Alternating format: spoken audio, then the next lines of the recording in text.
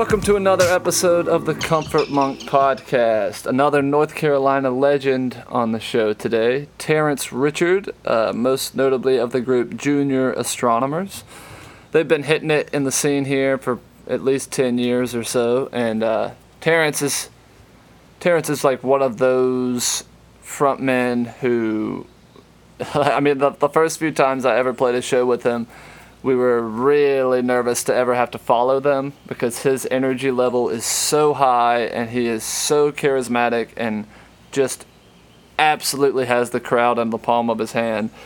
So, in many ways I've been inspired by him over the years, and thankfully we've been able to play a lot of shows together, and, we even have had some crossovers and personnel at times, and but again, one of those people I've known for a long time, but just haven't had a chance to talk to in this long form like I'd like to. And it was really great to get a chance to do that. And a couple candid moments happened on mic where people came up to chat with Terrence while he was on the phone with us. And I loved it just because I feel like they're very purely Terrence moments. They're amazing. So we're definitely going to leave them in there. But yeah, Terrence is I don't know, but if by the time this show comes or this episode comes out, if the cat will be allowed to be out of the bag, but assuming so, he seems to be working on some solo material, which is super exciting. And I think the last full length from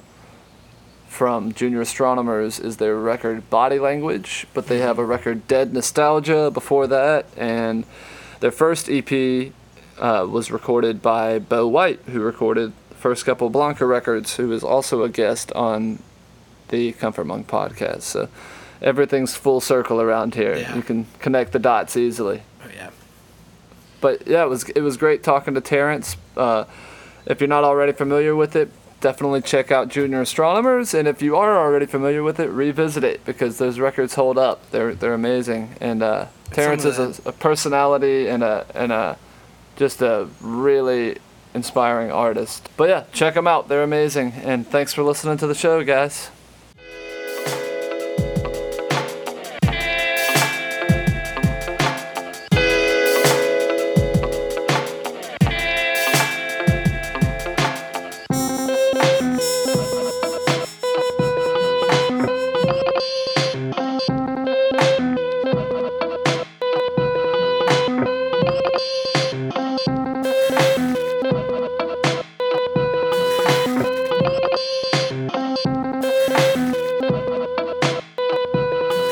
Grow up in Charlotte? Yeah, born and raised, man. I lived like close to like the uptown area. When they put the Panther Stadium in, I was like a block away. So I like lived where like the practice area was for the Panthers, so I could like walk up there and watch them practice when I was a kid. And it was chill, man. Like I went to some pretty nice schools, and just had a relaxing ass time. Didn't start getting into like trouble until like middle school. What kind of trouble were you getting into? Just normal like, Hellraiser kid shit? Like skipping and a lot of just like getting sent out of class.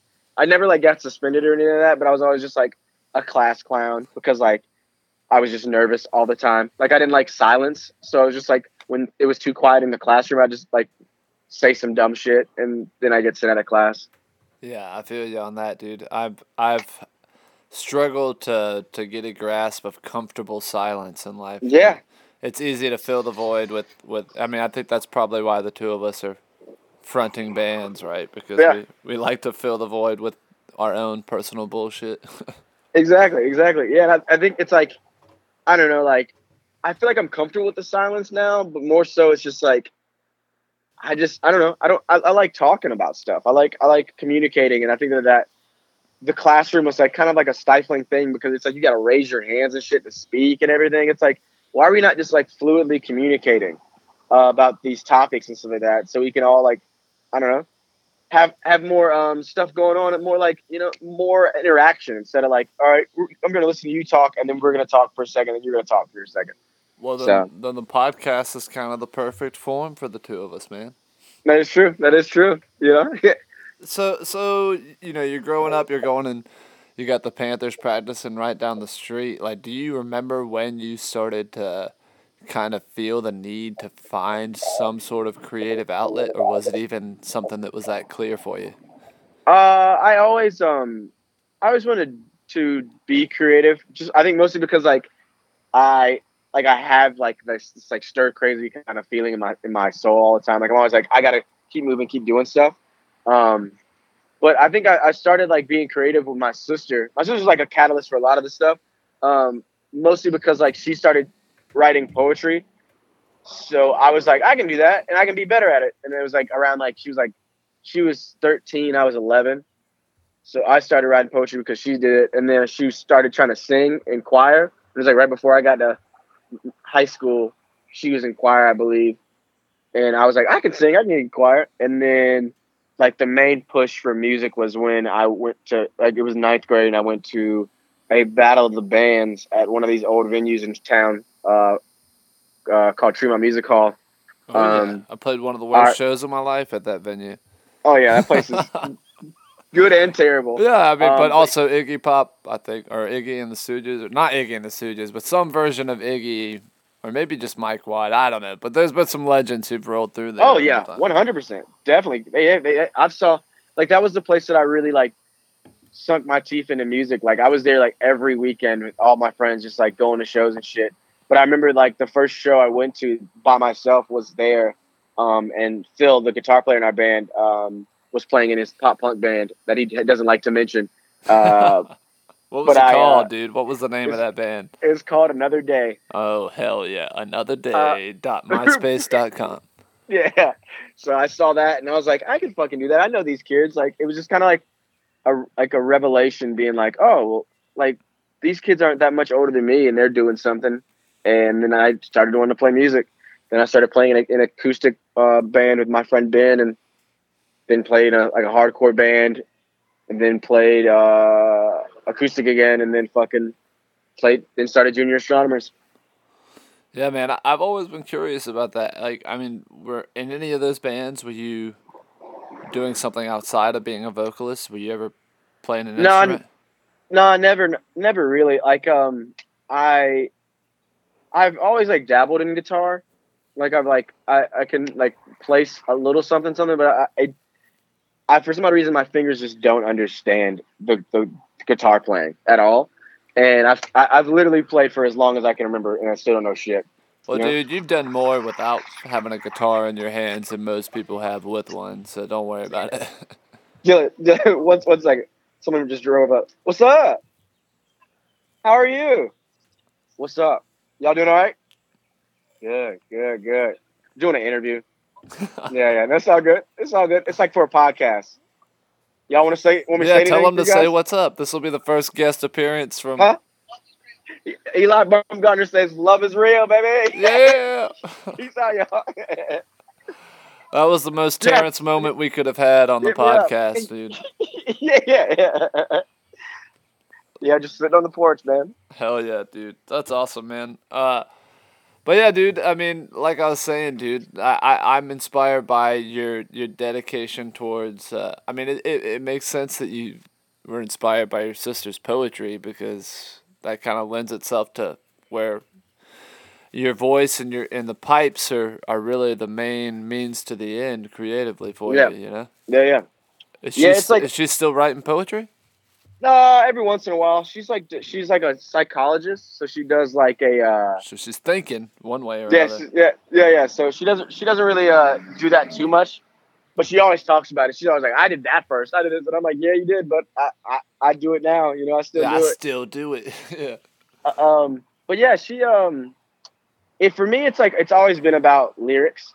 It's always been about like saying something, because it's like everybody can sing, in my opinion, or at least like hold a tune. But it's about what you're saying that I think makes you gives you a longer career. Yeah, and I mean, some of your favorite vocalists probably can't hold a tune that well, but they got a lot more to say than the guy who can hold a tune. Exactly. And I think that it's like I always butcher this quote, but it's either Pacino or De Niro said that it's like your favorite actors are the ones that have the most unique voices. And it's like I always think about that, and it's always been like a a point of mine to wherever like kind of project that I'm coming at, that I always have like kind of a voice that distinctly sounds like me. That if somebody's like, oh, that sounds like Junior Astronomers, instead of it being like, oh, that sounds like this guy. Like a lot of like music you hear and they sound like somebody else, or it sounds like you can hear their influence. And it's like I try to kind of sound like myself more so than anything else. Well, that's exactly what I was gonna mention to you, man. Like Junior Astronomers has just always sounded like Junior Astronomers to me. Like I don't know what else to say. You know, like you're hard to put into a little. There's no perfect little box genre to put you guys in. You're just Junior Astronomers. You know, which is Yeah. I think that's like honestly that's probably the most you could strive for as a band. That's huge to be Exactly. to be only definable by your fucking band name. You know. Yeah. But yeah, I mean, but that being said, I mean, there is a part of me that's curious, like what you and Phil and the rest of the guys, like what was your bag? You know, what did you guys grow up loving? You know, music wise. We used to when we first started, it was the Strokes and At the Drive-In and like Block Party. Dude, I was wondering if there was a little block party in the mix, Oh yeah, man. It's a lot of English rock. 1 second, someone else. This is gonna sound ridiculous. Somebody else just drove up. Dude, no, I gotta it's say hey to them perfect. too. It's perfect. What's up, dog? Eli Bumgarner. Yeah. Yeah. Oh God. Oh God.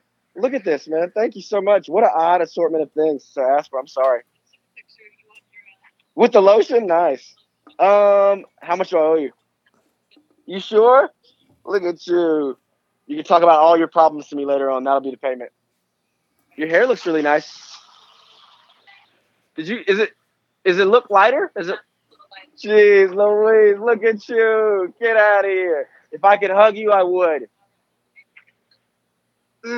August 2021. My body is on your body, girl. Jesus. Bye.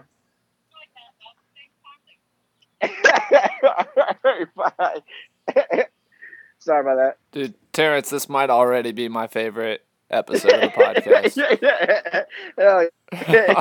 It is so authentically Terrence that it is not even funny. We happened to call you at the exact right time to get you in your candid, full Terrence vibes. Oh yeah, yeah. But we were talking about. So yeah, we started out like we wanted to start a band that sounded like the Strokes, or at least try to. I would have never said Strokes, man. That's hilarious. Yeah. Just because it's like it's just the ethos of them was just like so cool. And you guys share that like strong sense of melody and some of that like kind of like I would say maybe your rhythm section might be the only thing musically that really makes me think of it, because it's just so like I mean the tightness of what's going on with Eli and Colin, you know. Yeah. It's one of those things that we kind of like. We always kind of had like this. We never ever sought out to sound like an emo band ever. Right. I wouldn't have said that. I mean, I could see maybe there's a little bit of parallels there, but that's definitely not the first word I would throw out to describe what you're doing. Yeah, I think that it's like one of those things. Like the problem with rock and roll, especially, is that it's like if you think about the time like when emo was going on, it's like all the bands that were popular, even if they weren't emos, still toured with emo bands.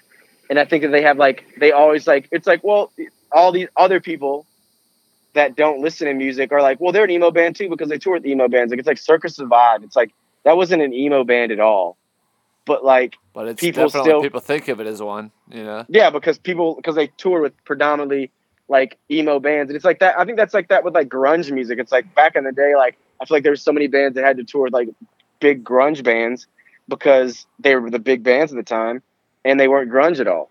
Yeah. I mean, everybody's kind of fighting what the public perception of what they are is, right? Like, yeah. With Blanca, too, man, like, there's only, like, once or twice where somebody's called me something, and I'm like, fuck yeah. You know what I mean? Most of the time, I'm like, what? I'm not that. And I'm like, well, to 9 times out of 10, if you heard our shit, we probably are that. But in our own, especially, you just get these... I mean, you created it, right? From scratch. Yeah. So, of course, Yeah. if there's anybody who has the clearest idea of what Junior Astronomers is, it's you, Phil, Eli, and Colin, right? Yeah. But, you have to think about almost like the layman's terms version of what you are. So people will come at it and they're going to be like, I hear this and this, and I'm going to throw that at them for fucking eternity, and it's going to drive you crazy. But, Yeah. that's because you're writing your own damn album review. If you were, it'd probably be a lot better than half of the ones that are out there, I think it's also like a lot of times, like for me, and this is the sweet spot that we're in now, is that we've been playing for so long that they have a catalog of ours that they can compare it to. They don't have to compare us to another band. Oh, so yeah, it's that's like true. They can be like, all right, well, they've been around for 10 years. Like it's odd too, because the older you get, the older the references they make. Like, it's like we started like when we put out our last record, they were talking about like television and stuff like that. And like, it's like before they never mentioned us sounding like television at all. First off, fucking sick comparison. Oh yeah, exactly. Amazing. Yeah, exactly. But it's like it's really odd because it's funny how it's such an age game for some people and such like not an age game for a lot of people. Like the most like predominantly like it's like I feel like nowadays like with rock and roll, it's like a bunch of younger cats making a bunch of like music that would be on like Bandcamp and stuff like that. But that's like the popular like lo-fi kind of like R&B car seat headrest kind of shit where they have 10 records on Bandcamp, then they get signed to Matador, and all of those Bandcamp records get put out on vinyl via Matador. Yeah, exactly. And it's like you have these kids that are just like, I don't know, doing their own thing. And I don't know.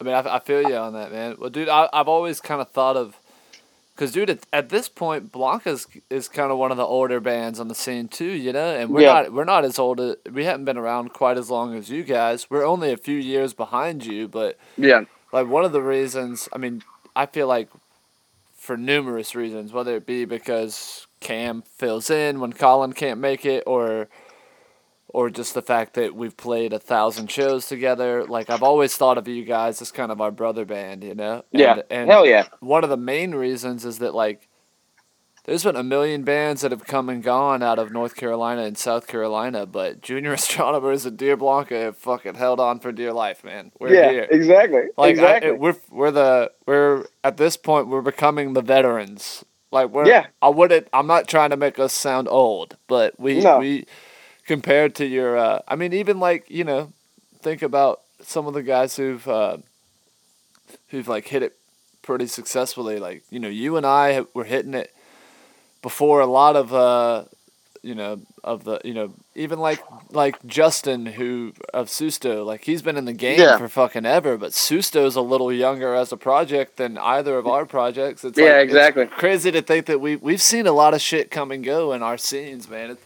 I think that there's like a beauty to that perspective, like we have like, I'm not trying to be a nostalgia based guy here, but I think that we have there's some wisdom that comes from like hitting it for a minute, Yeah. And I'd like to think, I mean, one of the reasons that I think that I am so attached to Junior Astronomers is that like you guys are another example of a band that refuses to fucking quit, You're going for it.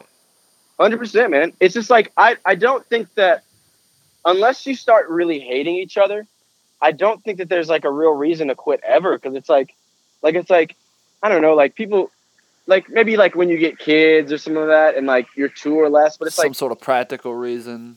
Yeah. But it's like, why can't you still make records? Like, why can't you still, like, why do you have to think about it like that? And I think that if you still make records, you don't even know what people could latch onto. Like, it's like, I've never thought in my mind ever like that I'm going not playing Junior Astronomers in my entire, like I'll be playing in this band till I'm like fucking 70 years old because it's like, that would be the best case in my mind.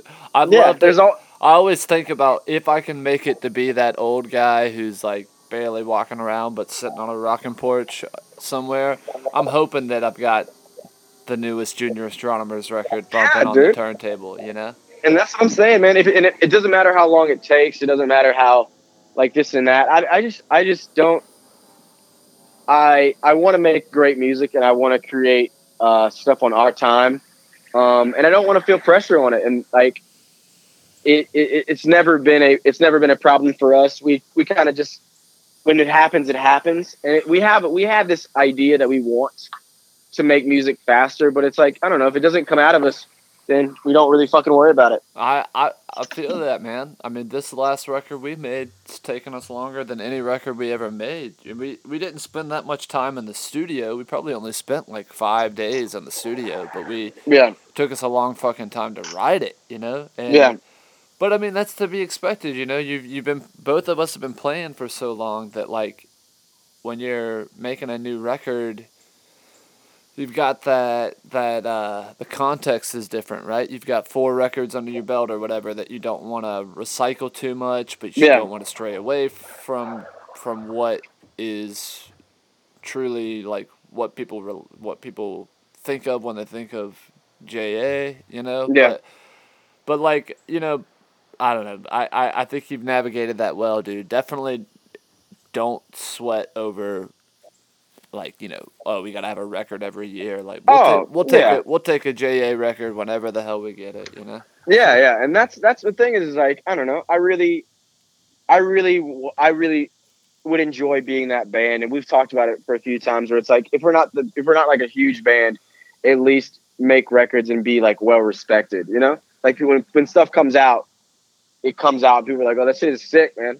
Like I don't know. I don't think that I'm ever gonna get rich off this. And if I do, I would be just amazed. And just because it's like, I don't know where rock and roll music is going, if it is going anywhere.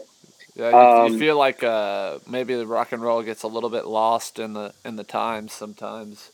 And that, like, you know, right now, rock and roll is 100% not the biggest genre out there. You know what I mean?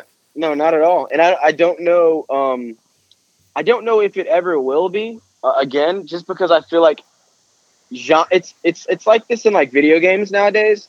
This is a weird reference to make, but it's like there's no genres in video games anymore, really. It's like, if you think about it, like, it's all action. It's all like, there's some elements of shooting. Like, back in the day, it used to be like one type. Like, the game would be one type of game. It'd be like a shooter. It'd be like a side scroller, this and that. But like nowadays, it's like with music, it's like, yeah, you can make a rock record, but it's like it might have some tinges of R&B, or it might have some, you know, like this, or like Anderson .Paak's Malibu. It's everything. Yeah, it's a little bit of psychedelic. It's a little bit of R&B. It's some of it's straight rock and roll. Some of it sounds like Toro y Moi, but it all sounds like Anderson .Paak. Like, he's a good example of, like, that dude clearly has like years and years of music appreciation under his belt, and just figured out, I can do all of it if I just make it all sound a little bit like Anderson .Paak too. You know? Yeah. Which is brilliant. Dude, I saw him play in your town. I heard it's the best show ever. At the Fillmore. Easily top 5 concerts I've ever seen in my life, man. Yeah, dude. I've heard, man. He had already won a Grammy at that point, but he had already had the tour booked of all these smaller clubs. And I was like, this is a moment in time you don't get to capture that often. Like, we're seeing this dude who is he has outshined these smaller clubs, but he's just honoring his, like, obligations for venues he already booked. Yeah. It's a very specific window to catch somebody in. Post-Grammy, pre-arena tour. I mean, the next tour was all arenas. Oh, yeah. And he probably could have already played arenas, but he was just, you know, like I said, honoring his commitments. And it was nuts, dude. I was like, dear God, please don't let a fire break out in here. Because it was so packed that, like, if anything, the only downside was that it was, like, a little bit fucking nuts. Like, if some shit went down, it would be hard to get out of here. But, man, that dude's like the Otis Redding of 2020. Like, he is the greatest performer, man.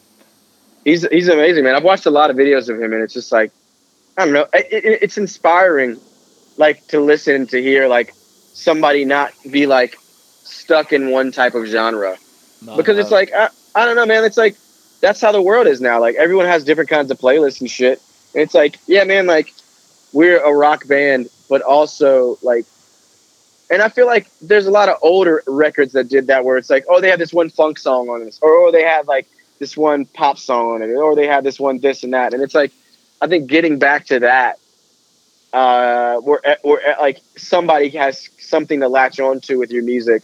May it not be your whole catalog. It'd be like one song where it's like, I really like this one song, and it's like, this one song sounds like this.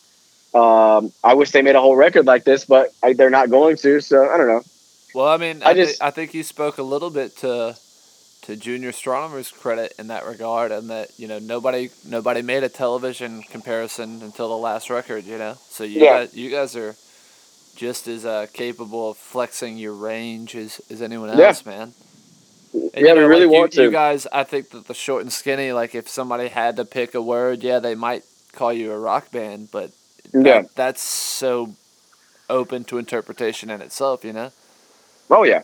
And I mean, you guys, you are, by definition, you fit that mold, but from record to record, you touch on so much musical ground that I don't think you're as far off from someone like Anderson .Paak who can kind of mesh all these different vibes together, but still keep it cohesive as you might think, you know.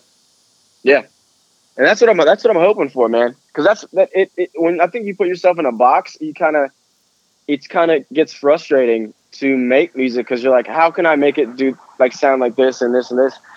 When it's like, I don't know, man. Like, I just want to make cool sounding music. That's it, man. Yeah. Cool sounding music with guitar, you know? Yeah. Well, you've got Phil, so you're covered on guitar, man. Phil's, exactly. I know I'm preaching to the choir, but he's a monster, bro. He's a monster. I'm glad that he's been doing that Gold Tone workshop stuff too, man. Yeah, dude, I'm very, very stoked on that for him. He really needs to once that picks up, I think that he's going to be like a lot happier of a person. That's what I was going to say, man. Like, if he can anything you can do to just contribute a little more to your cost of living from the things that you actually give a shit about is huge. Yeah, exactly. You know, just like when you play a show that's paying enough to where you can put some in the band fund, but also pay everybody really well. Like, that feels amazing. Oh, dude. And that's kind of like, if he gets there with Gold Tone doing all that luthier work and everything, like, that's gonna be the same thing. It's like, dude, I'm paying my electric bill because I'm fucking with people's guitars and getting them sounding beautiful. Like, that's only gonna improve old Phil's quality of life, I'm sure. I mean, he's got years and years of bar experience, but and I don't think that he doesn't care about that, but there's no way he's as passionate about slinging drinks as he is about guitars. Working on guitars, yeah. I need to take a couple instruments to him, man. I'm super stoked on that. It's him and somebody. There's another guy involved, right? Yeah, Colin. Colin's doing. He's doing the amps. I didn't know Colin was doing it. Yeah, Colin's doing the amps. He's doing the guitars and stuff. That is perfect, man. It's like, yeah, it's sick, man. It's odd because it's like, it seems like, why have y'all not been doing this sooner? But I guess it's like money. You got to buy the equipment and shit like that. So, and time, right? I mean, I know both you and Phil are like workaholics. You're constantly. Oh yeah. I mean, I just started working in the bar life, man. Me and Cam are both over at Wico, this new spot. Which next time you come to town, dude, you got to go there. But I will. It's a whole nother animal, like working those bar slinging hours, man. It's like, dude, it's crazy, man. It's some serious time commitment. I mean, obviously it has some financial kickbacks that make it worth it, but it is, if you're really, really deep into it, it's hard to find time to intonate somebody's guitar, you know? But yeah, dude, it seems mad complicated, and I've wanted to ask him about it, but I'm like, nah. Dude, I'm the same with you. I just pass the guitar to the guy who knows how to do it and just trust him. Yeah. But yeah, man, dude, that it's awesome hearing about, you know, how you and Phil kind of came to meet each other, because, to be honest, I mean, I've never known either of you without the other one as a sidekick, you know? So that's pretty cool to hear about. But so you guys get together, you're finally kicking off. I know that another thing that kind of adds to that brother band vibe is that we both had Bo White record our first records. Yeah. So where were y'all at headspace wise when you went in to record that first Junior Astronomers release? Were you guys like, I mean, had y'all started touring already at that point, or were you like? Nah, we You were trying to guys, do it like how everybody explains it. They're like, don't go on tour unless you have a record to sell, blah blah blah. So we went and recorded those songs. There's the EP with him, and then started touring. Not heavy, but that was right around the time like Shuffle magazine was going on and everything like that. what year? What year are we talking? Like 09, 010? I think '09. I believe '09. That adds up. Because I would think I was at least 21, maybe. I graduated high school in '05. Yeah, it was either '09 or '08. Um, but yeah, so we were doing that, and we were like, all right, we got to record these 4 songs that we have, or 5 songs, and then go on the road with them, and then sell them like that. And then we just started doing that for a little bit, not touring heavy, and then like the next year or so after that, after we put out the next EP, that's when we started kind of going at it, like doing like 4 months or 3 months out of the year of touring. So where's the furthest from home that you guys have made it? I think West Coast wise was Austin, Texas, Yep. like in the West, and then up north I think it's like Boston, and then like the middle of Florida for down south, pretty much. Dude, we have like almost an identical Yeah, furthest points. We've definitely gone furthest west is Texas, furthest north is Boston, and not with Blanca, but with just a band that I was sitting in on drums for. I played Jacksonville, so I've gone down to Florida too. But yeah, man. I mean, it makes sense that we've always kind of bonded in that regard. I think we've had similar trajectories, but dude, so you one of the shows that I've always been most stoked to see that you guys play pretty regularly is the Afropunk stuff, man. oh yeah, how did you guys get linked up with that? dude, that is like, it's like if I ever have like a feather in my cap or some shit that I like to talk about, or and that is Afropunk. So like we were we were just putting out Dead Nostalgia, and we were fucking around, sending out shit, and then some guy hits us up from Afropunk about like doing like a review or something, and we're like, yeah, that's fucking sick, man. That's it, like literally like a dream come true. And after that, like I'm never really one of those guys that's like, how do we get on this? How do we get on this? Like I'm just like, if it happens, it happens. But then I get to then I get an email, and they're like, hey, do you want to do this Afropunk shit? I'm like, no fucking way. Yeah, And that's huge. and I emailed the guy that like did the review, that hit us up about the review, because we played New York a bunch. Like at this point, like it was like Yeah, probably you like, guys are like Arlene's Grocery, that kind of spot. yeah, Arlene's, fucking cake shop and shit like that. But like we played there like probably like at that point probably like 3-4 times a year. So we were up there a bunch, and I thought it was the guy that wrote about us that kind of got us in the pipeline, but it was actually the owner of Afropunk. Like, because Whoa. my cousin did an interview with him. My cousin, he lives in LA now. He just moved this week. But he lived in New York and did like an interview for like a news network up there. And my cousin was like, yeah, I talked to him. And basically he's like, the owner of Afropunk picked you guys to play. And I was like, no fucking way. So that blew my fucking mind. And we played the first time, and I got to meet him in passing. But it was a great experience. And then the second time, like I was walking around, he was like, hey, Junior Astronomers. I was like, no fucking way, man. I was like, you own Afropunk. How the fuck do you remember my fucking face, dude? Yeah, And that's huge. it was just like a mind blowing thing. And it's like, honestly, for being a like African American, like is one of the greatest experiences I've ever experienced musically. Because yeah, there's a lot of black people there, and that's never really like that at music festivals. But it's also just a lot of people. It's the most diverse crowd of people, I think, at a festival. And I think that's like a lot of people are like, oh man, like, so if you're white, is it like weird? I'm like, no, dude, like it's pretty chill. And I think that it's like one of the most beautiful experiences that I've been a part of. And I don't think I'll ever feel as comfortable in my own skin as being at an Afropunk festival. It's truly something else. And I think that everyone should go to one and check it out, because it's literally like, in my opinion, how you would want the world to be. Like I said, it is like, it's a lot of black people, it's a lot of people in general, and a lot of cool people, and a lot of people that fuck with the shit that you fuck with. And it's not like other festivals. It's like, yeah, man, these motherfuckers are here, but it's like, what are they really fucking with? You know, like some people are here like trying to see Lana Del. Right?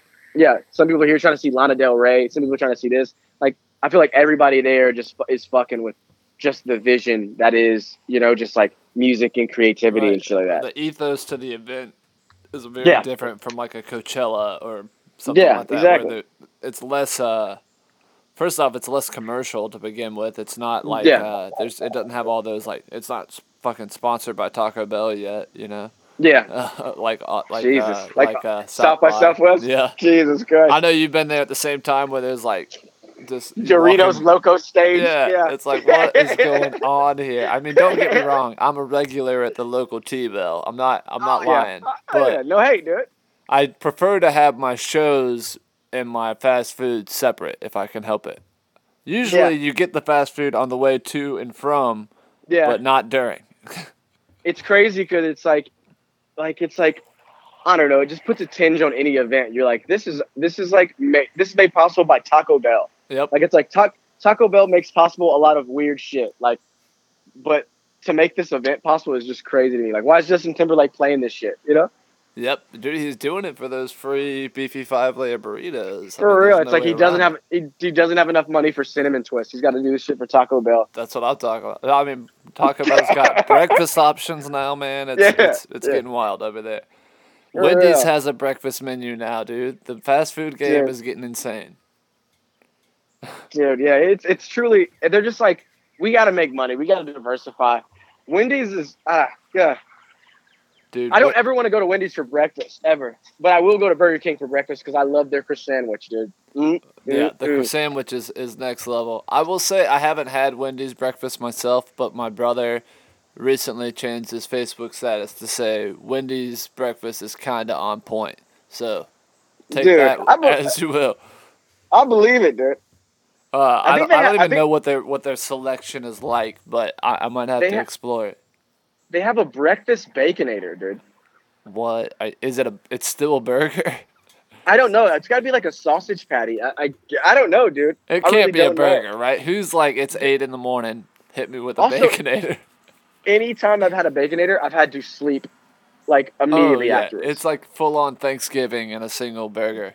Yeah, I'm like, what is like? Why do I feel like I just had got tranquilized? It's like, what is happening, dude? Dude, I don't know about Charlotte, and this is definitely a side rant, but I'm not opposed to our fast food ventures here. But man, the Wendy's experiences in Columbia and in my hometown, which is Georgetown, like they are both terrible, dude. The worst Wendy's I've ever experienced. Like, I went to the Wendy's. I was back home helping my brother with some landscaping, and we went and got some Wendy's, and I ordered the classic double stack.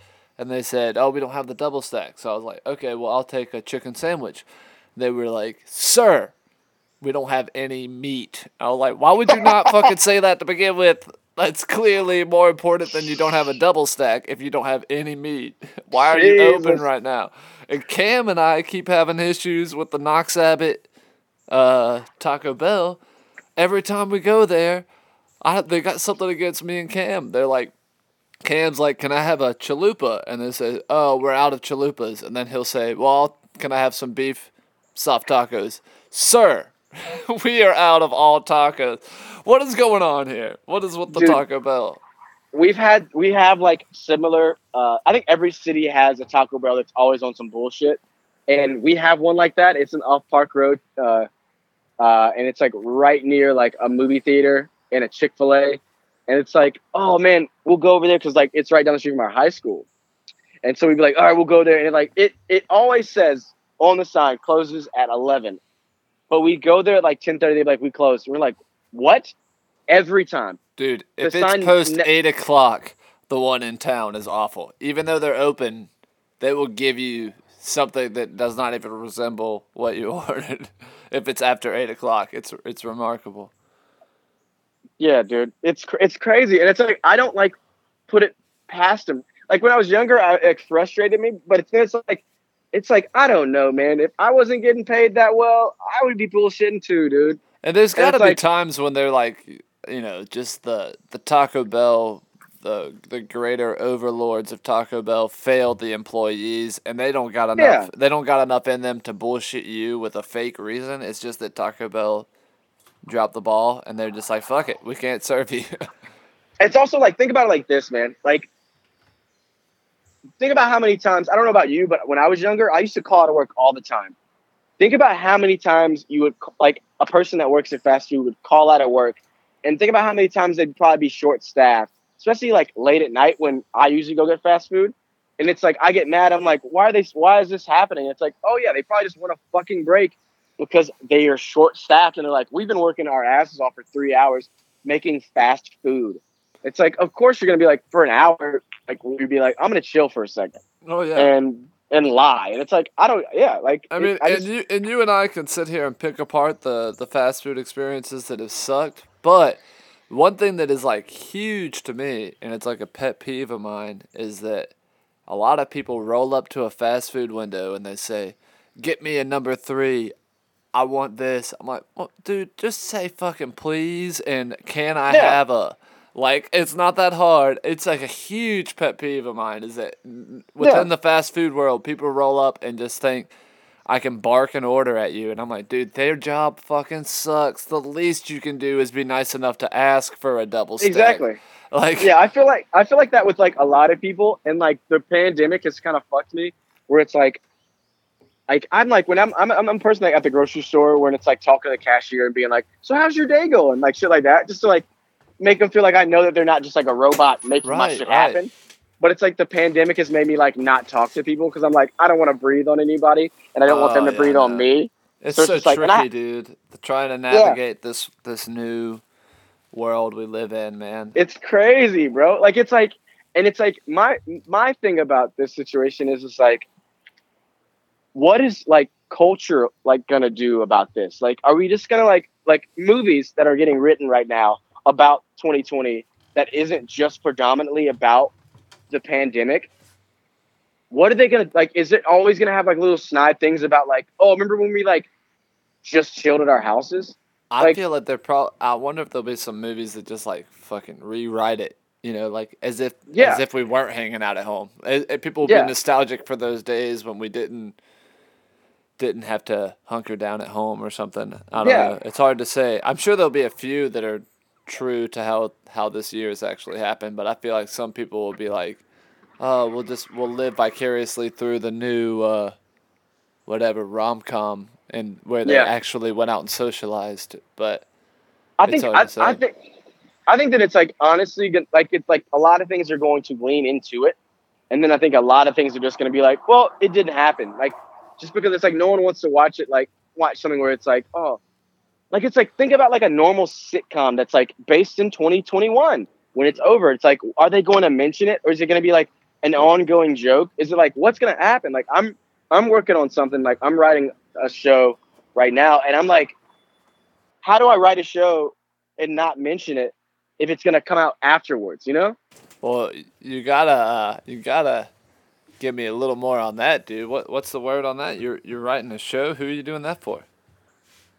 Well, my cousin that I told you that like was working for the news, he's working on selling a television show, and me and him are working on writing a television show at the moment. Dude, that's incredible. That's a perfect situation. I can't imagine something that you'd I imagine that would be just something you could definitely thrive in. Oh yeah. I'm really excited. I mean, it's like without giving a lot away, because I can't. It's something that is personal to me, and I think that is a story that hasn't been told. So that's really all I can Dude, really say at the moment right I now. won't pry, but when the time comes for this to actually see the light of day, let me know, man, because I don't want to miss Yeah, out I'll, on that. I'll definitely keep you posted. Yeah, it's That's got to be scratching a new creative itch for you, man. That's so yeah. different from being in a rock band. Oh yeah, 100%. It's. I mean, I've been like I write like all the time, and like I've always been like heavily into storytelling. So it's just like kind of like it's kind of the natural progression. But I don't know. Like my cousin, like I talked to him about it, and now like we have about like 4 or 5 ideas that I pitched him that we like have in the pipeline. That like once we finish this one, we're gonna start really focusing on another one. Sorry. So yeah. So it's like me and him are really getting at trying to make like stuff happen because he's sold his shit that he's worked on for years. So he's like, once we get this all finalized and I get my shit sold, we start pushing your shit and start getting that in the pipeline. So it helps his portfolio and show that. So Is this the first time you and him have really been able to collaborate?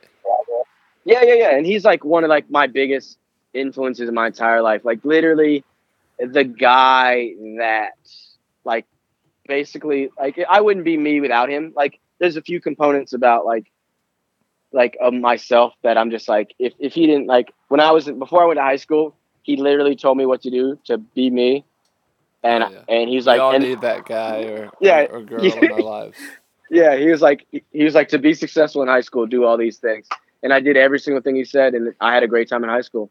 It Um, it seems like you've always had some strong family influence, whether it be your yeah, sister or your cousin, and I might be misinterpreting it, but one of my favorite Junior Astronomer songs is "Little Sister, Little Dog." oh yeah, Does that have? I mean, I'm assuming that is that about your own sister? no, it's about it's about one of the homies. Like it was a crew. It was like me, my friend, me and my 3 friends, one girl and 2 guys. We all hung out like for like 2 years straight, like solid. And then one of my homies passed, and they were all like younger than me, so it's like it was all kind of like it was like an odd time to be like that was like a foursome that turned into a threesome, and Right. then that those other 2 people started dating. So it's like it was kind of like a very odd time.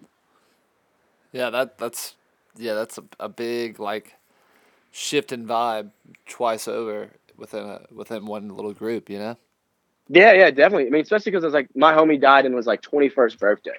Ugh, Like the literal day. So not even like oh a few days after. It's like on the we went day. out.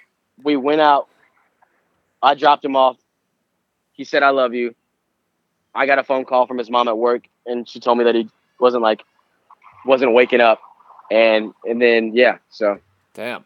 it was fucked. It was because it's like you only hear about that kind of stuff in like movies or some shit. Like it's never like oh yeah this like 21st birthday yeah, but it was a fucked up time. Well, there's But something about being that age and trying to process deaths that hit you to that degree, man. And I yeah, can definitely relate. When I first got to college, well, right before college, a friend of mine passed, a real close friend, and then 1 year in, another friend who from the same group passed in a pretty similarly tragic way, and being like in your early 20s and still figuring out who the hell you are, and then having to process something that catastrophic. I mean that's yeah, huge, man, and it's not even the least bit surprising that my favorite Junior Astronomer song came out of that because it's those times of like, I mean, just pure confusion that lead to some incredible art because yeah. that's something that it doesn't matter when or where it happens to you, it's gonna blow your fucking mind and just change your world completely and Oh trying yeah, to capture that in a little snapshot of a 3 minute song can be pretty powerful. oh yeah, yeah. And that like for me like that was like our first slow song or Yeah. slow-ish song, Yeah, and it's I think definitely that a it change of. I mean, it's definitely different from the rest of the record. yeah, and that was like really what I thought was special because it's like it still sounds like us, but it's like it was our first time dabbling and trying to sound something like a little different and not like balls to the wall the whole fucking time. And you do it well, man. That's a great one. Not to gush, but I think we're it's definitely a standout track, man. I appreciate it, man. Dude, I Colin is such an important part of what's going on with you guys, but I'm glad. Weirdly enough, I'm kind of glad there was that period where he was a little less available, because I think it just led to Blanca and Junior Astronomers getting a little more intertwined, because I'll never forget there was that gig where he couldn't make it last minute, and I texted Cam and was like, bro, Colin can't make it. And like, my intention, I didn't tell him you should reach out, but my intention was, man, I hope Cam reaches out. And he clearly read the room and learned all the bass parts and hit you up and played that show at Royal American. And then, he's only played a handful since then, but it's still like, I mean, I know that Cam loves you guys and has always thought of you guys as one of his favorite bands. So seeing even as a temporary thing, just a means to fill in, it was just, I don't know, something about that felt special. Just definitely brought us closer. I think as a squad. For sure. And I mean, I don't know. I mean, it's cool seeing one of your friends play in one of his favorite bands. I've seen him play in my band forever. I want to see I want to see Cam blossom in anything. And it really doesn't take much to see Cam blossom, man. I mean, he's an entrepreneur. He's so talented, dude. He's like, basically he and Colin are the best bass players I know. So it makes sense. 100%. And then obviously Transmission's doing so well. I mean, dude, I know that the episode's not about Cam, but man, I'm proud of that dude. I really just wish that there was some like shit that like he came to practice and like he just like learned so much from us, but it was like, I bet it was just like kind of eye opening, where it's like, these motherfuckers don't really, they're just relaxing, like dude, I've had. That's probably what he was hoping for, though. Like he just wanted to vibe out with you guys and play the songs. If he gleaned anything along the way, that's great. But I think his end goal was just to hang with you guys and play music, which is exactly what happened. I feel like I had like this like conversation with somebody, and they were like, "Yeah, dude, we just really would like to see you in like a practice scenario, and see how you are." And I'm like, I don't know, dude. Like, I don't think you're gonna get what you think you're gonna get. I'm not like some like mass like orchestrator where it's like, all right, dude, play this.